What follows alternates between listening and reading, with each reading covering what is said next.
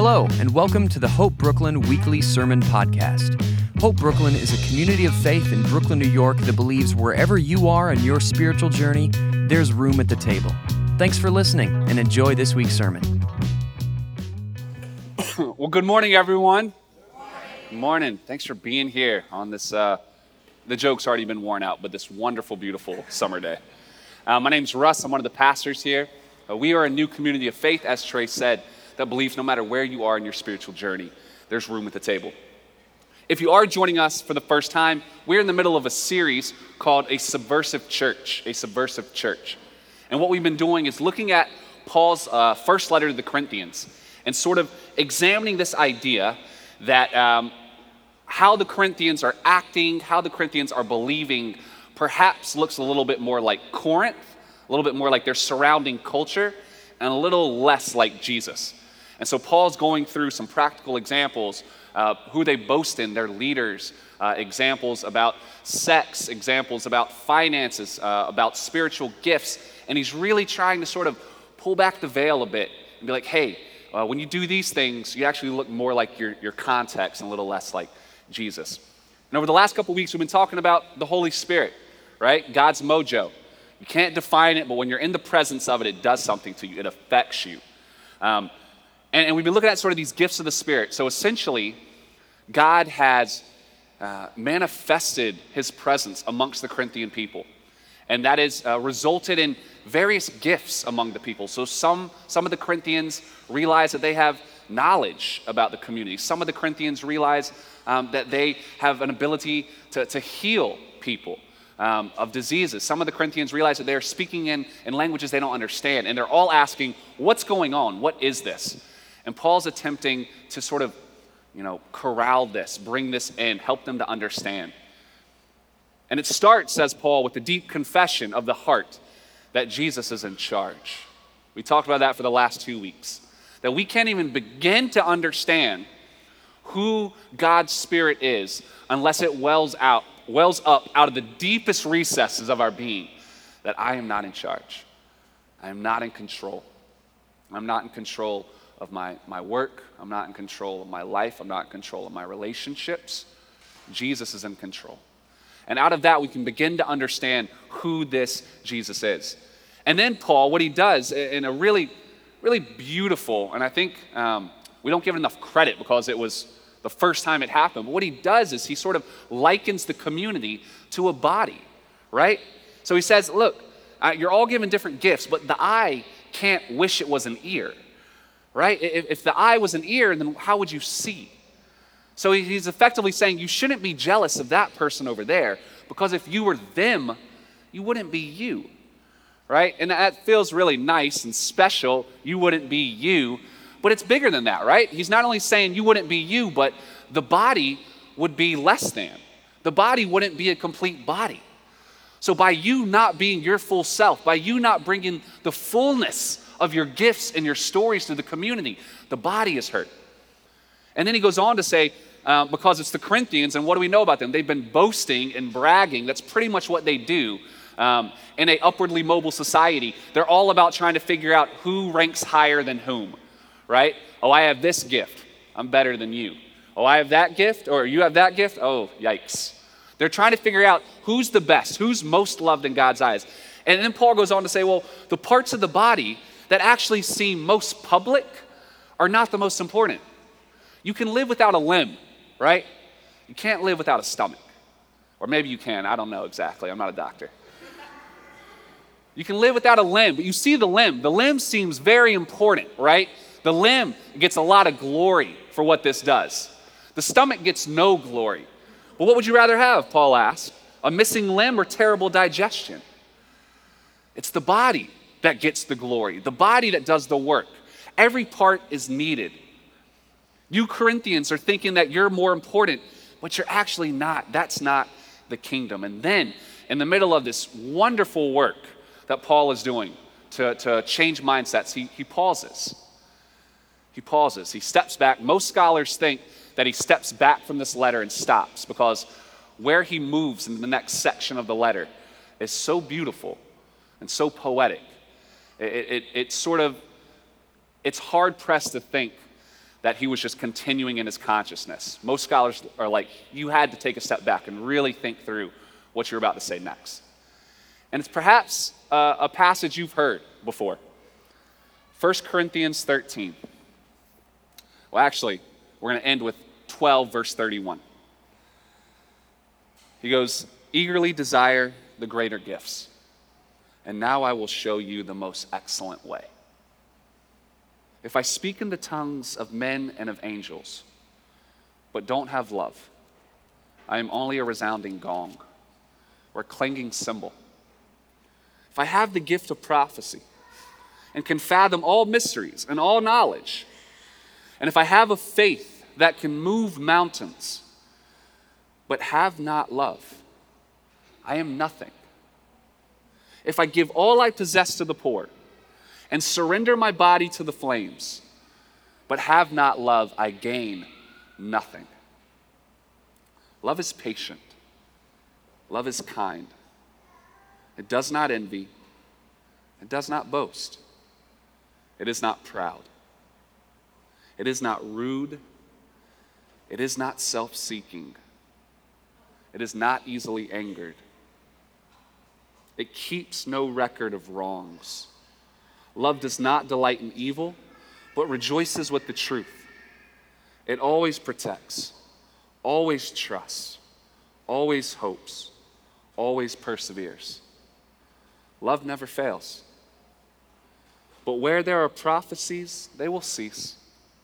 Where there are tongues, they will be stilled. Where there is knowledge, it will pass away. For we know in part, and we prophesy in part. But when perfection comes, the imperfect disappears.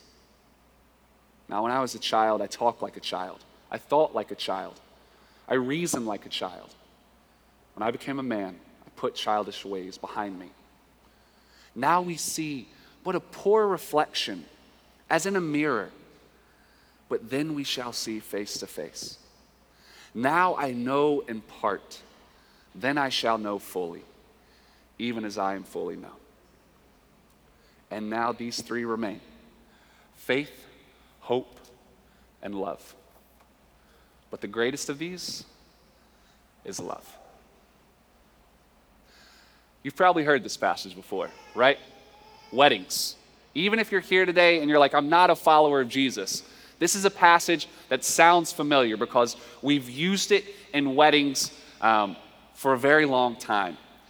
And hopefully, as you know, based on that preface that I gave, that's an unfortunate thing that we've used it in weddings. It's an unfortunate thing. It's almost like going to a zoo and seeing animals, seeing lions and tigers, right? You get a picture of what a lion is like, but the lion's been domesticated. The lion's been emptied of its power. To see a lion out in the wild in its natural context, man, is a far more wonderful and terrifying prospect. I love the way Oscar Wilde puts it.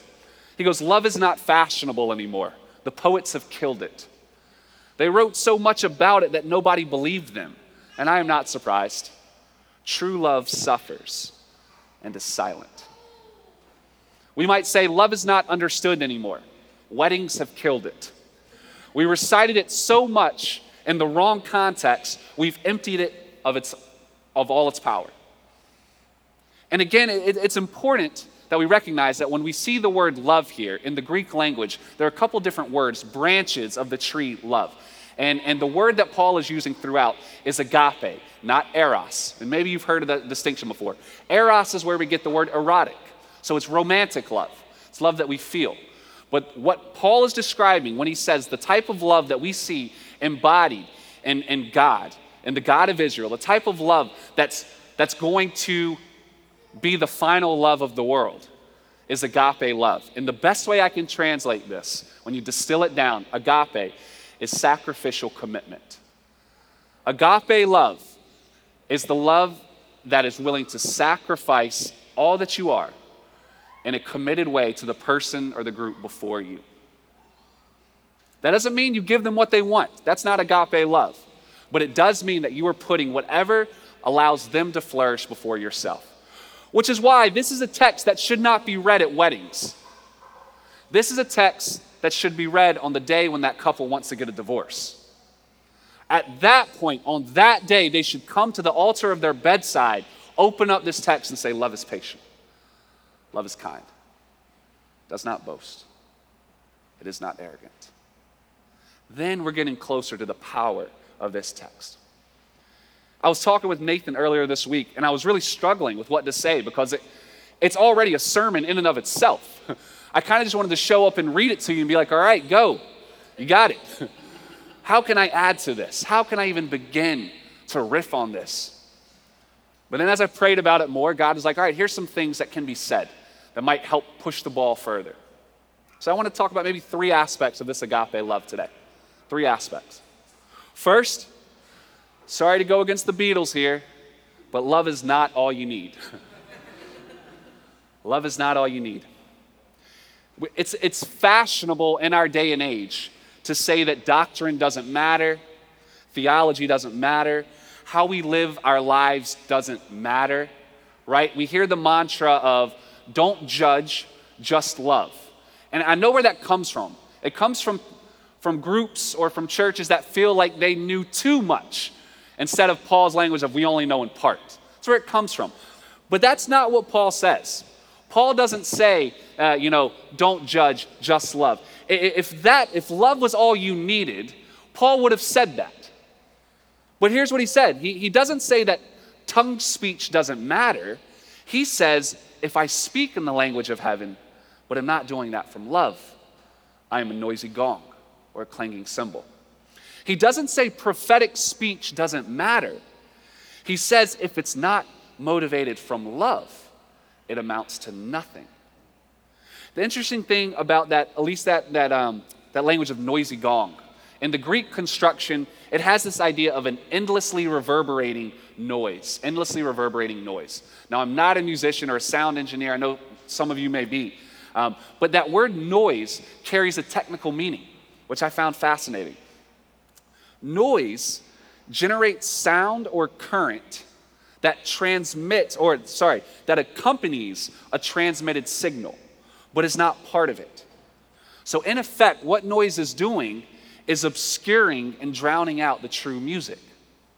It amplifies sound, but it produces no distinguishable note of music.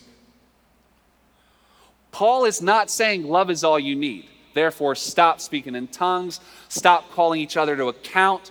He's not saying with this whole language of don't judge, just love, as if we can't understand that some things are right, or some things are true, or some things are good. But he is saying that if you're stepping into someone's life so as to walk beside them, which means you're going to challenge some things about their life and they're going to challenge some things about you. If you're stepping into that place and you're not doing it from a place of overwhelming love for them, of sacrificial commitment, then ultimately it's not a good idea. That's what he's saying. Love is not a higher and better gift. It is a way, a manner of life, a vision within which all the gifts find their proper place. We might say it's a way to play really good music. It's a way to play music, the music of the gospel, such that noise doesn't get in the way of allowing us to really hear and respond. You know where I see it a lot right now in our own context? Is in conversations surrounding justice and reconciliation. It feels like nationally, parts and major pockets of the country are waking up to how the structures of our country, and by extension, our churches, are built around the powerful, functionally withholding resources and voice from the less powerful, and realizing that churches have been complicit in these systems.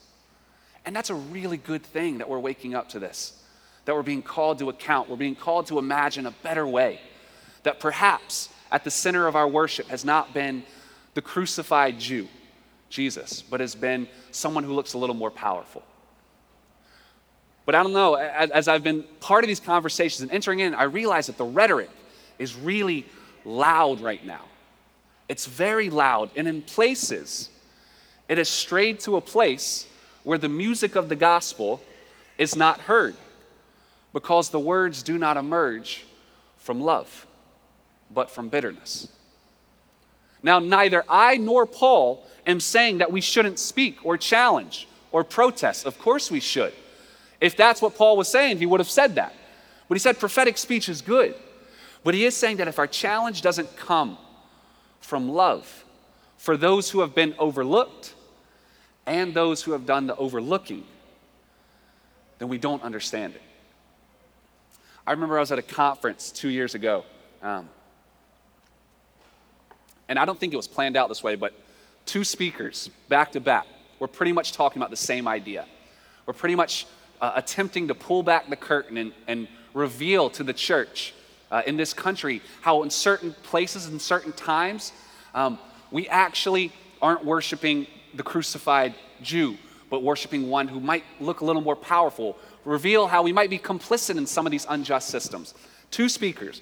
The first one, there was an awkwardness and an uncomfortability throughout the entire room because it was clear from the start that he did not love that room. He was bitter, and perhaps justifiably so. He was bitter, and consequently, we could not hear the music of the gospel.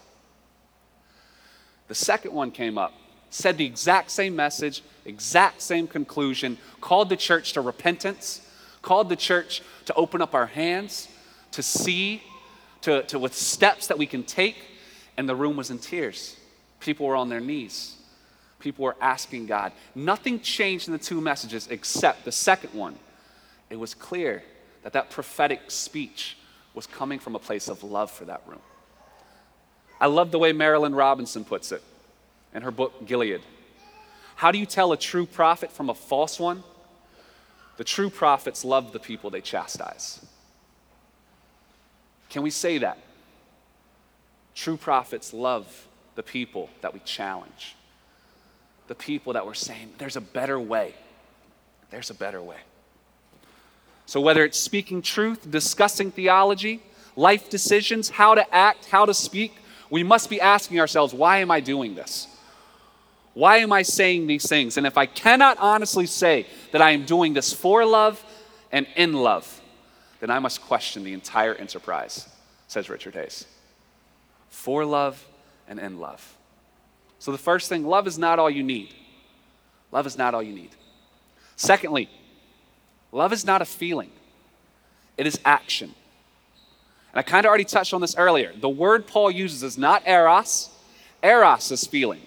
Eros is being romantic, feeling affection and attraction. Agape is not that. Maybe there will be some feelings part of it, but that's not agape. Agape is sacrificial commitment to another's flourishing. You can't see it in the English so much, but in the Greek, when Paul goes through that beautiful litany of what love is and what love is not, they're all verbs. They're all verbs. There's not a single adjective in there. When he says love is patient, love is kind, in fact, the word hey agape is in a noun form, and the word for patience is a verb. So it would be better translated, love practices patience. Love practices kindness. Every single one of them are verbs. Love is not what you feel. Love is what you do, which means you might not be feeling particularly patient when you're practicing patience. Can I get an amen for that? Yeah. You might not be feeling kind when you stomach whatever you're stomaching and practice kindness. It feels like those first two seem so different from the culture we live in. Our society feels categorically impatient and unkind. It's almost like we've created a society where my instant gratification is the expectation, the norm. And notice in that instant gratification, it's instant. There's no patience involved. And I am gratified. So we're all like vacuums, sort of sucking up. But the first two action steps that Paul gives us of love, the type of love we see in God, is that love is not instant, but it's patient through time. And love is kind. That line that we sing has been wrecking me. You have been so, so kind to me. even say that, I feel my stomach flutter. You have been so, so kind to me. I challenge you. I think that word has lost a lot of its power because maybe we've turned it into an adjective and we've turned it into this sweet, sentimental thing like, oh, you're so kind. But it's a much more forceful word. There's power behind it. You have been kind to me. You have bestowed upon me kindness and grace, probably when I didn't deserve it. Love is patient and love is kind. And then Paul moves down in this litany and he says what love is not. And the interesting thing about this, and this is why this passage must be read, or at least it helps to be read in the context of the entire letter, is everything that love is not is a reference to something earlier in the letter where Paul's getting on the Corinthians. So when he says, love does not envy, we're immediately recalled to chapter 3, verse 3, where Paul says, for as long as there is envy among you, are you not of the flesh? The Corinthians were envious. When he says, love does not boast, we immediately are recalled to 1 Corinthians 1:29, where it says, God shames the powerful so that no one can boast before him. When he says, it is not puffed up, we remember that one, Fusio, where in chapter 8 he says, knowledge puffs up, love builds up. It is not improper. Love doesn't seek its own interest, nor is it easily irritated by others. Does not celebrate decisions that are contrary to what God has for a person, but it rejoices in truth, bears all things, trusts all things, hopes at all times, endures till the end. See, the Corinthians are reading this and realizing that everything Paul is saying that love is not is pointed right at them. They're reading this and be like, oh goodness, we are the antithesis of love. In every way, we have been getting it wrong. We have not been acting from love, because love is habit and action. And then when you sort of step back even further and you think through the duration of the letter, Paul has constantly been sort of working to show Corinth that, hey, this is where you don't look like Jesus, right? This is where the wisdom of the cross, or we might say the foolishness of the cross, is not pervading your minds and hearts. And then in this chapter, he's saying the antithesis of love is everything that you're doing. And then it dawns that when you read this description of what love does, Paul is personifying the life of Jesus. Who knows love like the patience of Jesus, who dwells with us, who lives for 30 years before even beginning ministry, and then who doesn't fix us right away, but enters into relationship? What kind of patience is that? Who knows better the kindness than Jesus, who touched lepers and ate meals with the social outcasts and the pariahs, who spoke with all people, wherever they were on the status hierarchy, spoke with everyone, and the message was the same. You were invited to leave your life of selfishness, whatever that looks like, and come to the table with me. Who knows that type of kindness?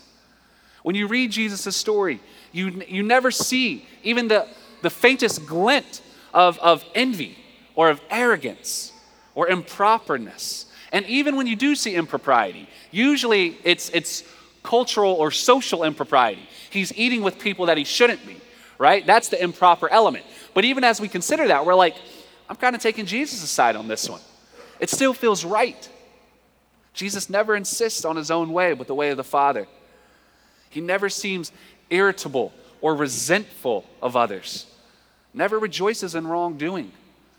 But he challenges people to invite further into life with him. Celebrates truth. Patient in all things.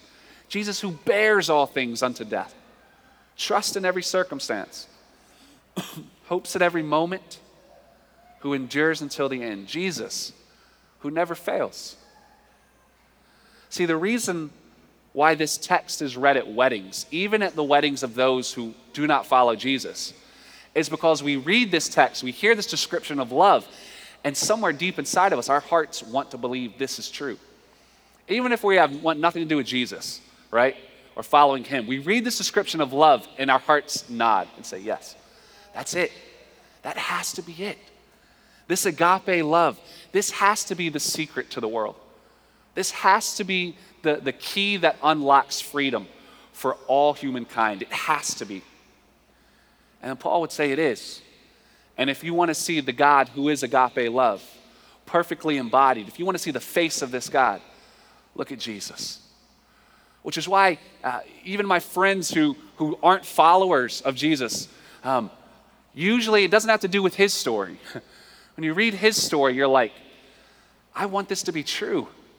I want this to be true because this guy seems so unlike everything else. This is agape love. You want to know what it means to say God is love? Look at Jesus. Love is not a feeling. It is an action. And then lastly, we said love is not all you need. Love is not a feeling, but an action. When in doubt, choose love. When in doubt, choose love. But where there are prophecies, says Paul, they will cease. Where there are tongues, they will be stilled. Where there is knowledge, it will pass away. For we know in part, and we prophesy in part, but when completeness comes, what is in part disappears. When I was a child, I talked like a child. I thought like a child. I reasoned like a child. When I became a man, I put the ways of childhood behind me. For now we see only a reflection, as in a mirror. But then we shall see face to face. Now I know only in part, but then I shall know fully, even as I am fully known. You understand now why at weddings they sort of cut it off at the part that says love never fails. They don't go to the rest of this. Why? It's pretty bleak. It's a pretty bleak picture. Where there are prophecies, it will cease. Where there are tongues, they're going to be stilled. Where there's knowledge, it will pass away. You almost hear it again in the context of a wedding saying, where today you are sure of one another, tomorrow you won't be. Where today you would die for each other, tomorrow you want to kill each other. Where today your heart is full of certainty, tomorrow your heart will be full of questions. That's the end of this chapter. We know in part, but then we will know fully, as we are already fully known. And again, if we're going back to this idea of like, don't judge, just love, usually that comes from this thought that we can't know anything. The further we walk in this story of relationship, whether it's marriage or friendship or whether it's with Jesus, the further we walk, the more we realize that I have far more questions than I have answers. But it's important that we realize this. I love that the core of this story is mystery. But Richard Rohr puts it so well. He goes, mystery is not unknowable, it's infinitely knowable. And that's the difference. Mystery, as you walk with Jesus and you realize, man, you're far more mysterious than I thought. It's not that what we knew before isn't true and we just throw up our hands and say, well, we were just all wrong. No, that's not it. It's just that the further you enter in, the more it opens up exponentially and you're like, oh my gosh, I can't get to the end of this God. That's the point.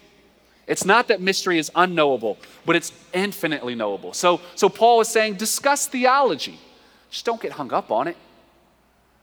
Pray to understand how you should live. But don't treat one another as if you have full access to that truth.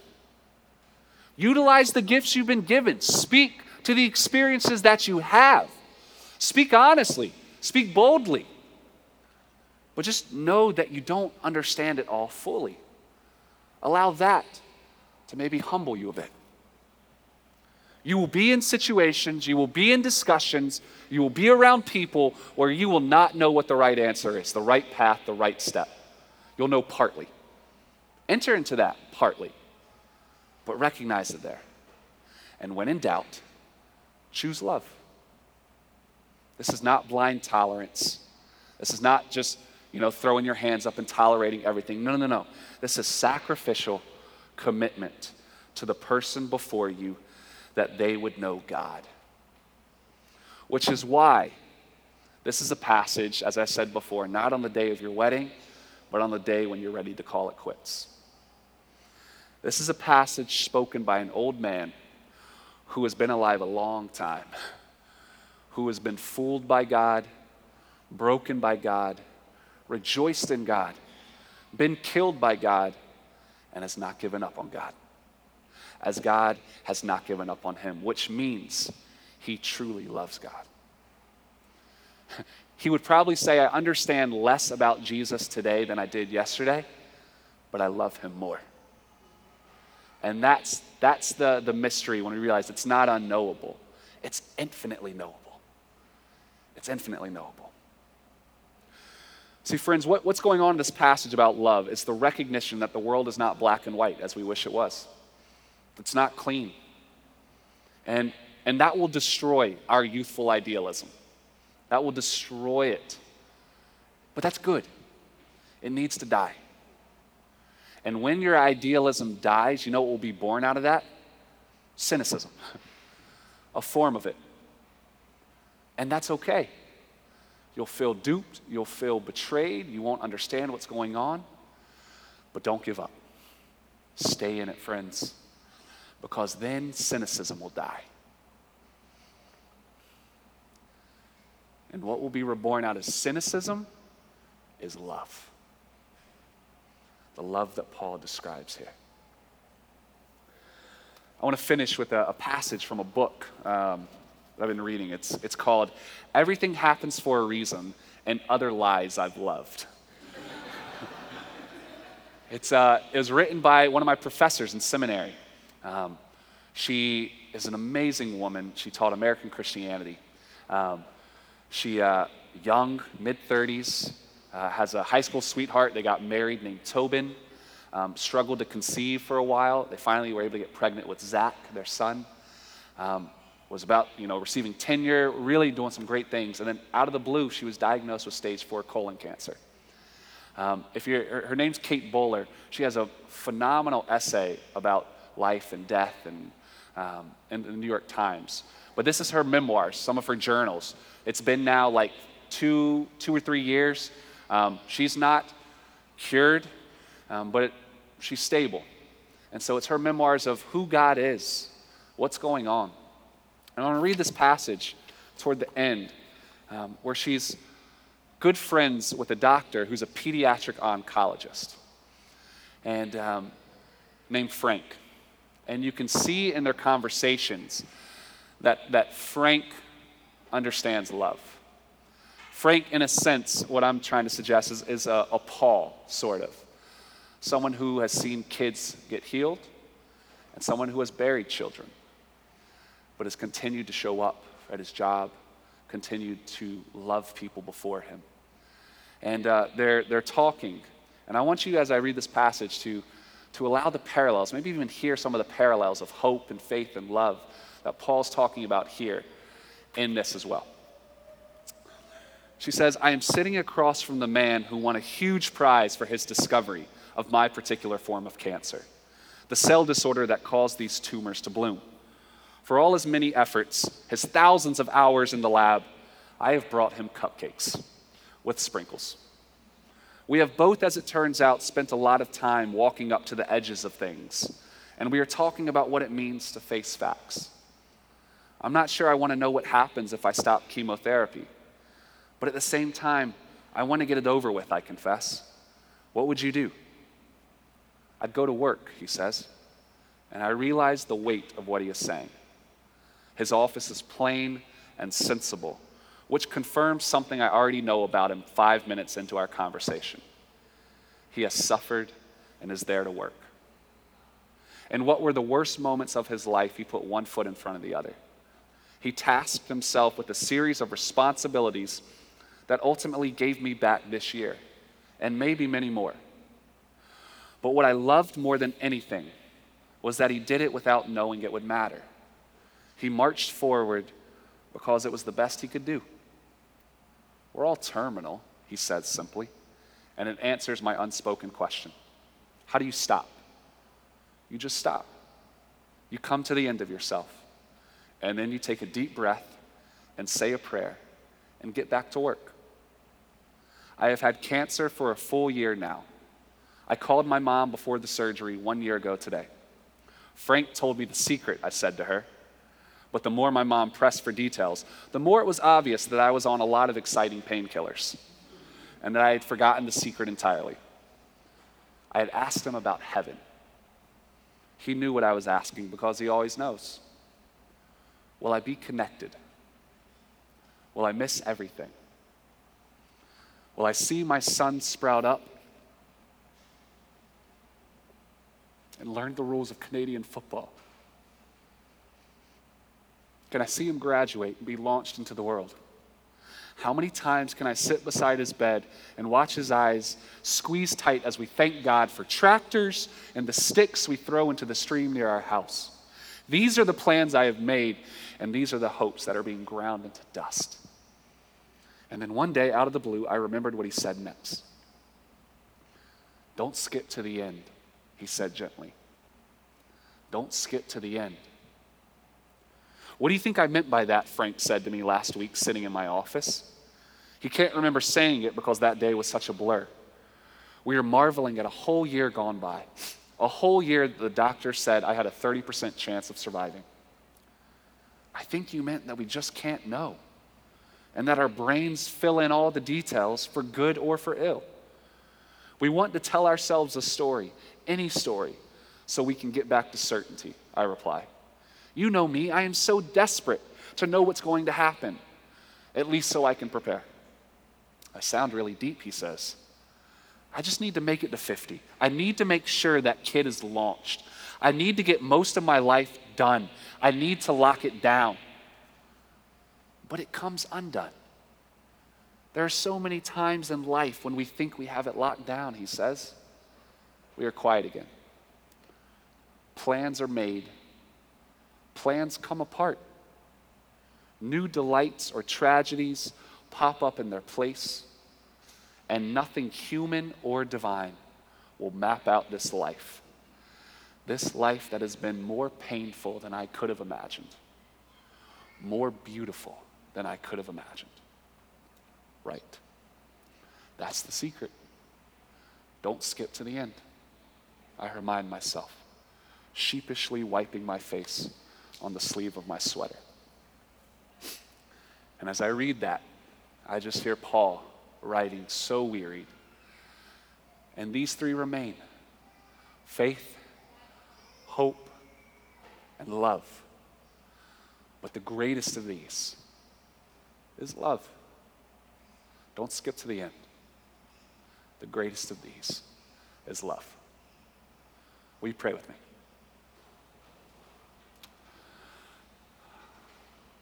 Lord Jesus, I pray for each person in this room. I don't know if they're in youthful idealism, or if they're in cynicism, or if they're in that place where we can call love. But I pray for each person that the words of that song we sang would just pierce them and enter into the depths of their being.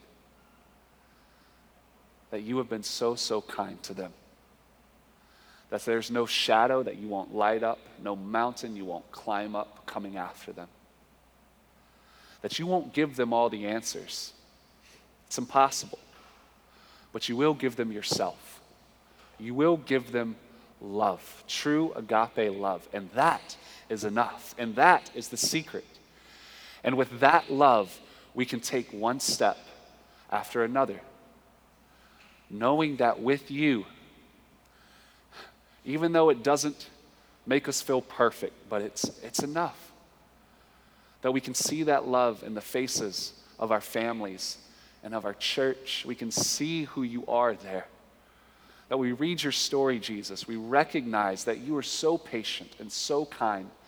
And though you won't give us everything we want, you will give us yourself, and that is enough. When you say, you are the way, the life, and the truth, no one comes to the Father but through me. And we recognize that love is a way, and in a sense, the way of love is the way of Jesus. And wherever we are on that, Father, my prayer is that you would open our hands, that we would courageously open our hands to whatever question that goes unanswered, and say, I don't need it anymore. I want it so desperately. Please don't drop me, but I don't need it because I have you. I have love. Would that fill us? Would the church be a place full of this agape love? Would Hope Brooklyn be that place, Lord? Would as we work our jobs and relate with one another, would people just see something different about us? A humility, a kindness, a patience, a lack of envy, a lack of being puffed up, that hopes all things and believes all things and endures all things, and that never fails. Would there be a steadiness about who we are? If there are people in here, Lord, who don't know you, they're not going to know you the way they want, but they can love you and be loved by you. Would they say that is enough and offer their hearts to you? For those of us who have been walking with you, we can't know everything we want, but we can say that you are love and you love us and we love you. And therefore we will continue to worship and to pray boldly and to put one foot in front of the other and not to skip to the end. This is your church. This is your story. This is your world. And we get to be part of it. And that is more painful than we could have ever imagined and more beautiful than we could have ever imagined. Let that be at the heart of things. And when we are in doubt, when we have no idea what you think or what you want or what's right or what's wrong, would we recognize that faith, hope, and love remain? But the greatest of these is love. Make that a part of who we are. It's in your name we pray. Amen. Thanks again for tuning into this week's sermon. To find out more about the mission and ministry of Hope Brooklyn, details about Sunday worship and brunch, to subscribe to our other podcasts, and lots more, visit us online at www.hopebrooklyn.org.